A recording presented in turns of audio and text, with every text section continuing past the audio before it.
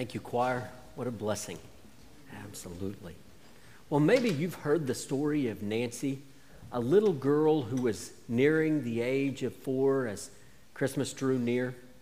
Now, Nancy's parents and her 4 older siblings had really tried to help this little girl understand what Christmas was really about, why the family celebrates Christmas. Well, that year, Nancy had an incredible Christmas. Lots of gifts, lots of toys, lots of fun. And she was talking with her older sister about Christmas a few days after. And she was talking about how fun Christmas had been. And then she said to her older sister, "I sure hope Mary and Joseph have another baby soon." Now, often we lament the fact that Christmas seems to get lost in all of the commercialism and decorations and parties and presents. Well, this morning, I want us to think about that, what Christmas is really about, but I want us to think about something more. What difference does the fact that Jesus came to this earth make in our lives? How should our lives be shaped by this truth, by this reality? And we're going to think about these questions together as we look in Luke chapter 2. Now, this book was written by Luke. He was a physician, a careful historian, and he worked to compile eyewitness reports of Jesus into the Gospel of Luke. He wrote somewhere around 60, 61 AD, so just a few decades after the death of the Lord Jesus. Let's take a look at Luke chapter 2. In those days, a decree went out from Caesar Augustus that the whole empire should be registered. This first registration took place while Quirinius was governing Syria, so everyone went to be registered, each to his own town. Joseph also went up from the town of Nazareth in Galilee to Judea, to the city of David, which is called Bethlehem, because he was of the house and family line of David, to be registered along with Mary, who was engaged to him and was pregnant. While they were there, the time came for her to give birth. Then she gave birth to her firstborn son, and she wrapped him tightly in cloth and laid him in a manger, because there was no guest room available for them. In the same region, shepherds were staying out of the fields and keeping watch at night over their flock. Then an angel of the Lord stood before them, and the glory of the Lord shone around them, and they were terrified. But the angel said to them, "Don't be afraid, for look, I proclaim to you good news of great joy that will be for all the people. Today, in the city of David, a Savior was born for you, who is the Messiah, the Lord. This will be the sign for you. You will find a baby wrapped tightly in cloth and lying in a manger." Suddenly, there was a multitude of the heavenly hosts with the angel, praising God and saying, "Glory to God in the highest heaven, and peace on earth to people he favors." When the angels had left them and returned to heaven, the shepherds said to one another, "Let's go straight to Bethlehem and see what has happened, which the Lord has made known to us." They hurried off and found both Mary and Joseph and the baby who was lying in the manger. After seeing them, they reported the message they were told about this child, and all who heard it were amazed at what the shepherds said to them. But Mary was treasuring up all these things in her heart and meditating on them. The shepherds returned, glorifying and praising God for all the things they had seen and heard, which were just as they had been told. In verse 1, we see that the emperor of Rome, Caesar Augustus, had ordered a census. Now, Augustus ruled the Roman Empire from 27 BC until 14 AD. Censuses were used by the Roman government for the purposes of taxation and for military service. Now, in this particular census, the Jews were required to return to their ancestral homes. This was unusual for a Roman census, but perhaps it was Herod's attempt to win favor with the Jews. Herod was the ruler over Judea, working for Rome, and perhaps this was his attempt to appeal to the tribal loyalties of the Jewish people and thus assuage some of the hostility the Jews felt toward Rome. To meet the demands of the census, Joseph traveled from his home in Nazareth to Bethlehem. Now, this journey is anywhere from 90 to 120 miles, depending on the route you take, somewhere around a 3-day journey. Imagine being Joseph and how frustrating the timing of this census must have been. Mary could have her baby at any time, but Joseph is being required by the government to make this long journey. When we think of this trip, we picture Mary on a donkey and Joseph walking alongside her, and we don't know if this is true or not. The Bible doesn't give us this detail, but an early Christian tradition suggests such. Now, Joseph had to return to Bethlehem because he was from the family line of David. Bethlehem was where King David grew up. This was very important because hundreds of years before the birth of Jesus, the prophet Micah foretold that the Messiah would be born in Bethlehem. Micah 5:2 says, "Bethlehem Ephrathah, you are small among the clans of Judah. One will come from you to be ruler over Israel for me. His origin is from antiquity, from ancient times." So Jesus was born in Bethlehem, which fulfilled a prophecy given about him over 700 years before his birth. In fact, Jesus fulfills not just this prophecy, but dozens and dozens of other prophecies. Yes, these fulfilled prophecies remind us that Jesus is who he says he is. Now, if you're not sure about Jesus, you should look into this. You should consider the prophecies that were given so long before his birth. It's pretty amazing to think about. You see, there's good reason to have confidence in Jesus Christ and in the gospel. Now, believing in Jesus, as we said last week, requires faith, but it's certainly not blind faith.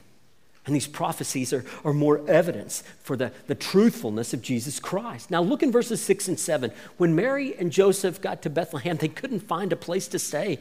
Isn't it always one thing after another?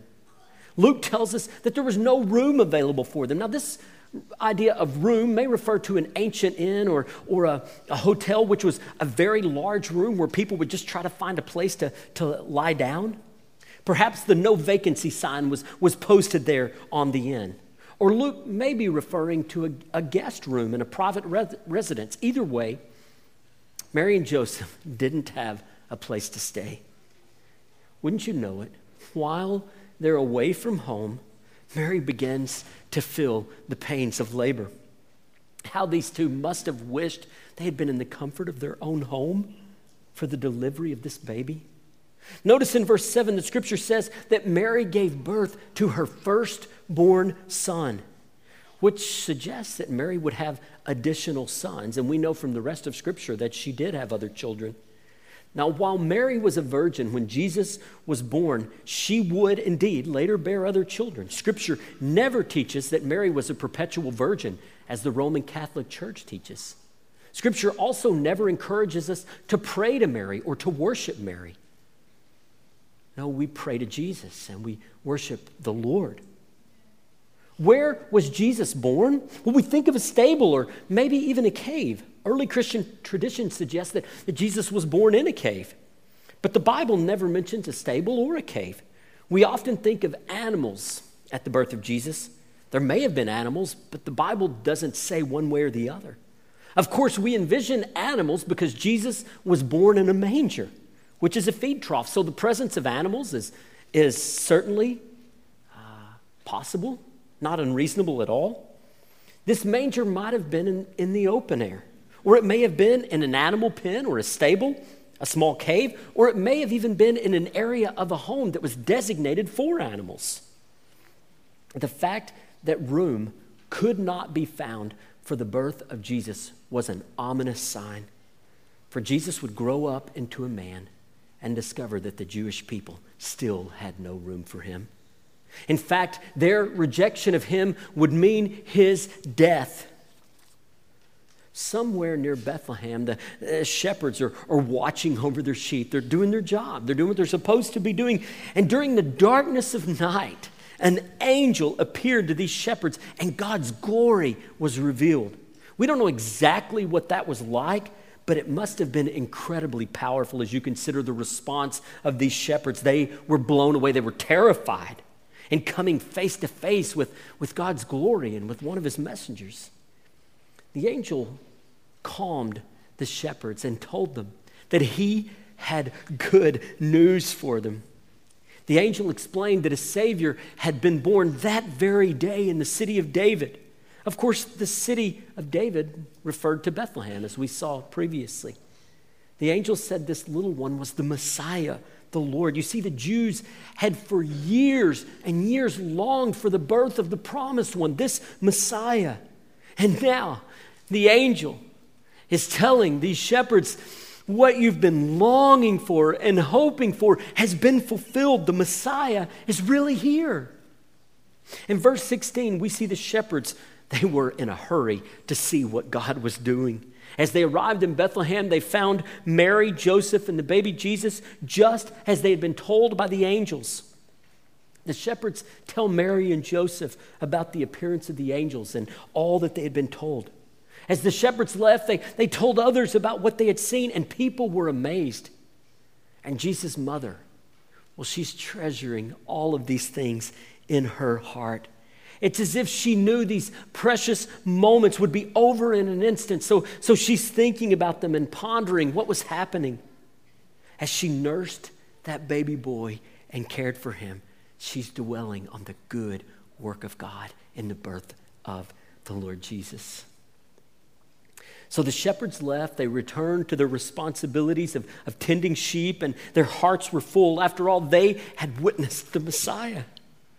They were glorifying God and giving him praise for all they had seen and been told. How should we respond this morning to the words that we've read?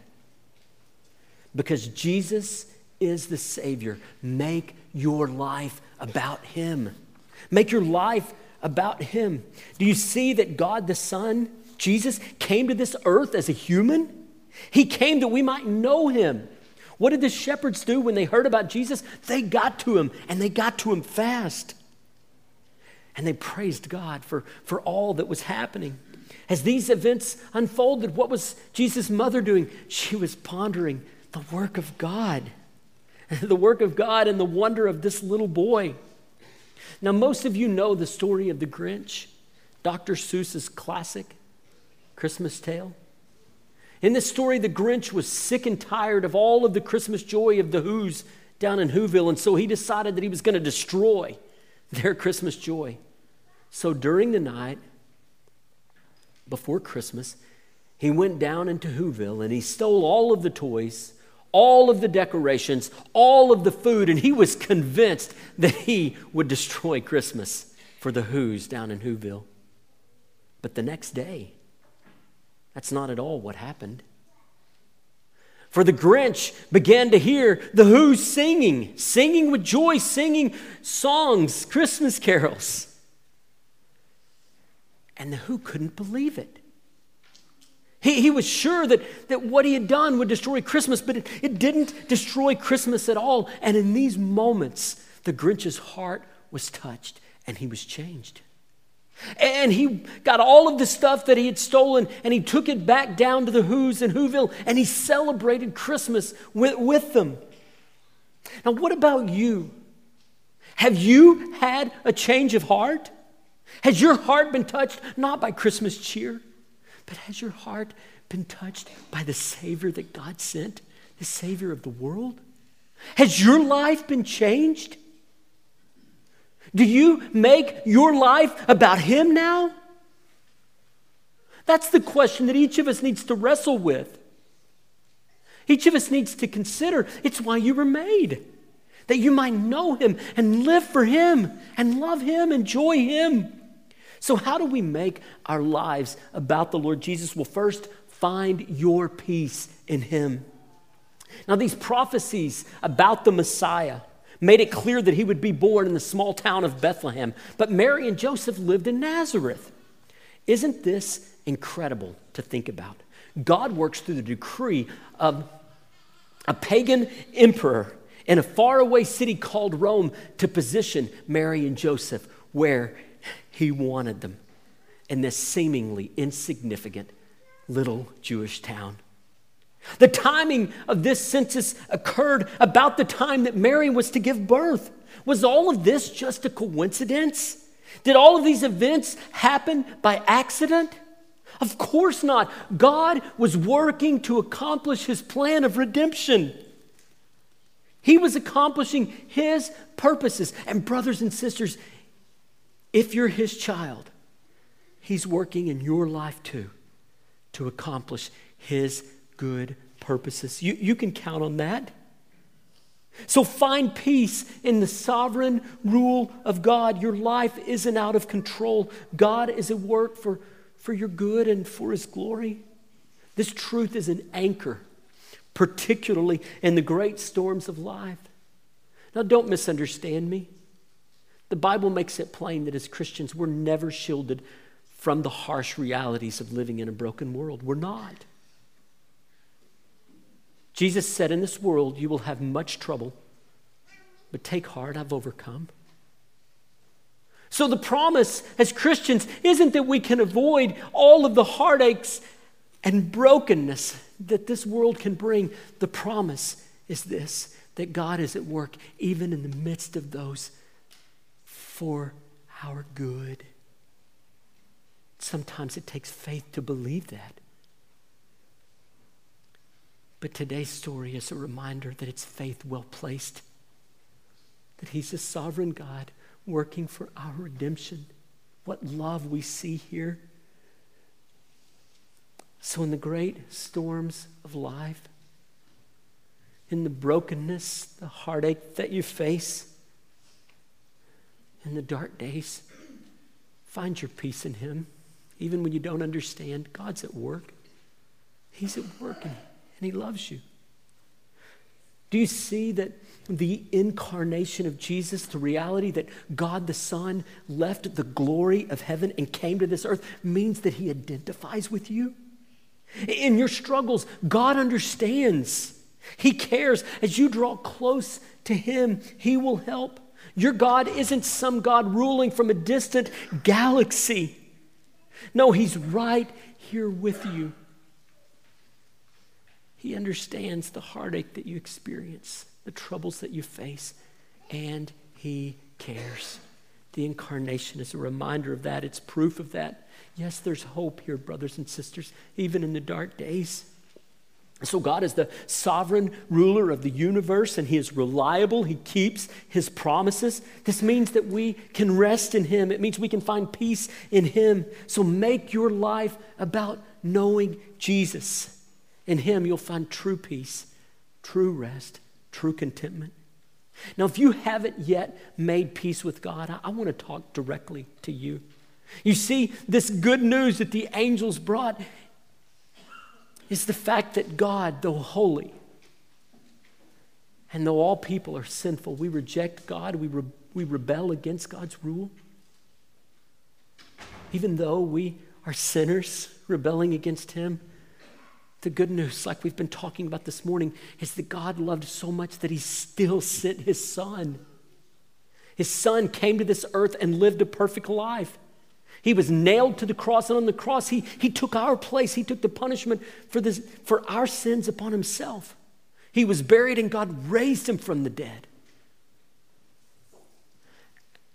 And if you will turn from your sin, say to God, I don't want to live my own way anymore, and put your faith in Jesus, then the Bible says God does a miracle. He takes all of the sin that's in your life and he puts it on his Son, and he takes the perfect righteousness of Jesus and he gives it to you.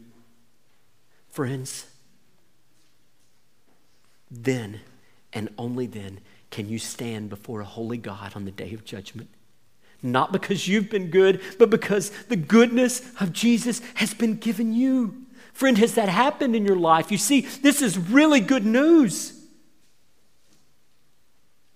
It's really good news for sinners.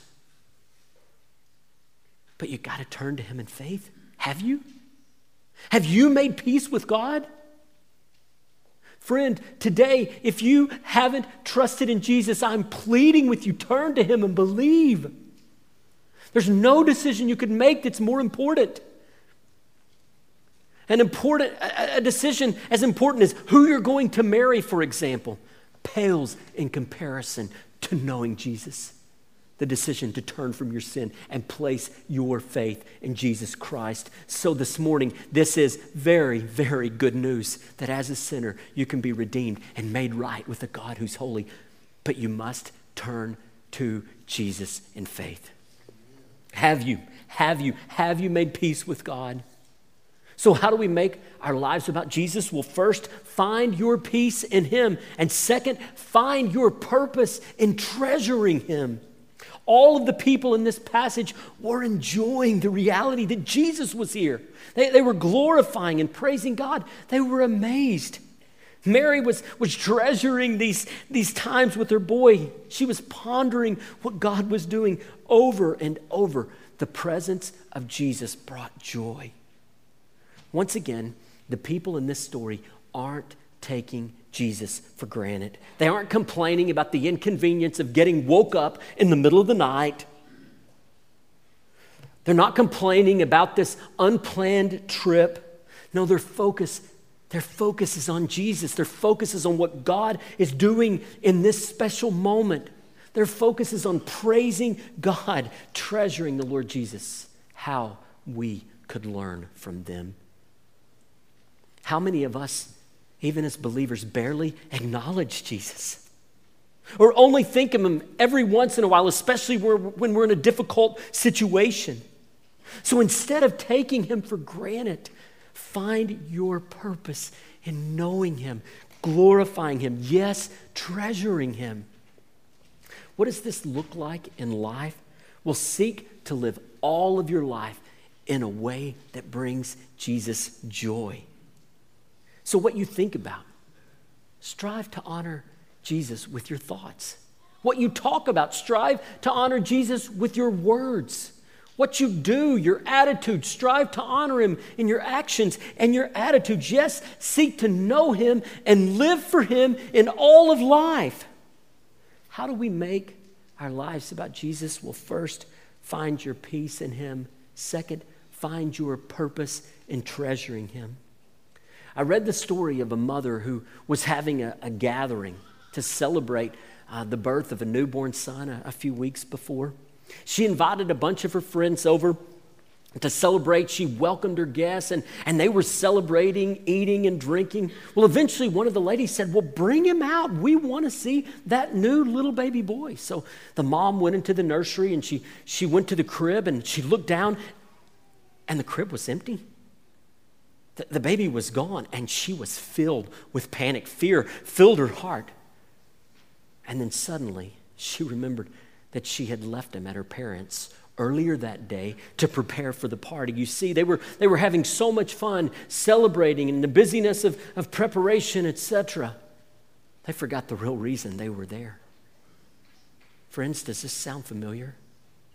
This is our story, isn't it? So busy in life that we've forgotten what really matters, what our lives are really about, not just what Christmas is about, but what our lives are about. Perhaps you've practically forgotten the one who came to rescue you, who suffered and died that you might have life. You've taken him for granted. You've neglected your relationship with him. You've been too busy to spend time with him. Why don't you read the Bible? Well, I just don't have time. Why don't you pray with dedication? Well, I'm just so busy. Well, why aren't you in church and connected and serving? Well, I've just got this going on and that going on. So many of us are putting so many things above our relationship with Jesus. Friends, today's passage tells us that it's our relationship with Jesus that matters. That is what life is about. Knowing him and treasuring him. So, brothers and sisters, because Jesus is the Savior of the world, make your life about him. If you do not know Jesus today, once again, I want to plead with you, turn to him in faith. He came for this reason. He is the light of the world. You can know the peace of Christ this Christmas. Won't you, like the shepherds, get to him? Won't you get to him in a hurry? Today, friend, today. If you're not a Christian and you're listening online, text the word Jesus to our church phone number and someone will be in contact. If you're here in just a few minutes, we'll stand and sing. And when we do, I'll be up here. A couple of other elders will be up here. We would love to visit with you more about how you can know Jesus. Now, don't misunderstand me. You don't have to talk to me or anyone else to begin a relationship with Jesus. You can talk directly to God. but we'd love to walk alongside you in this journey. For those of you who are Christians, I want to remind you that God came to be with us, to rescue us. If you belong to him, he is with you. You're in his hands. Why do we fret and worry as if we're all alone? We're not. Rest, find peace and solace in the reality that God is ruling, that he is sovereign, that he's good, that he sent his son. Yes, we serve a God who loves us and who holds us and who will never, ever let us go. Yes, we serve a God who is with us. So call out to him. Reflect on the reality of his presence. Remember that he cares deeply for you. That gives hope. That gives hope even on the hardest days. Yes, the light has dawned in the darkness. Join me in prayer.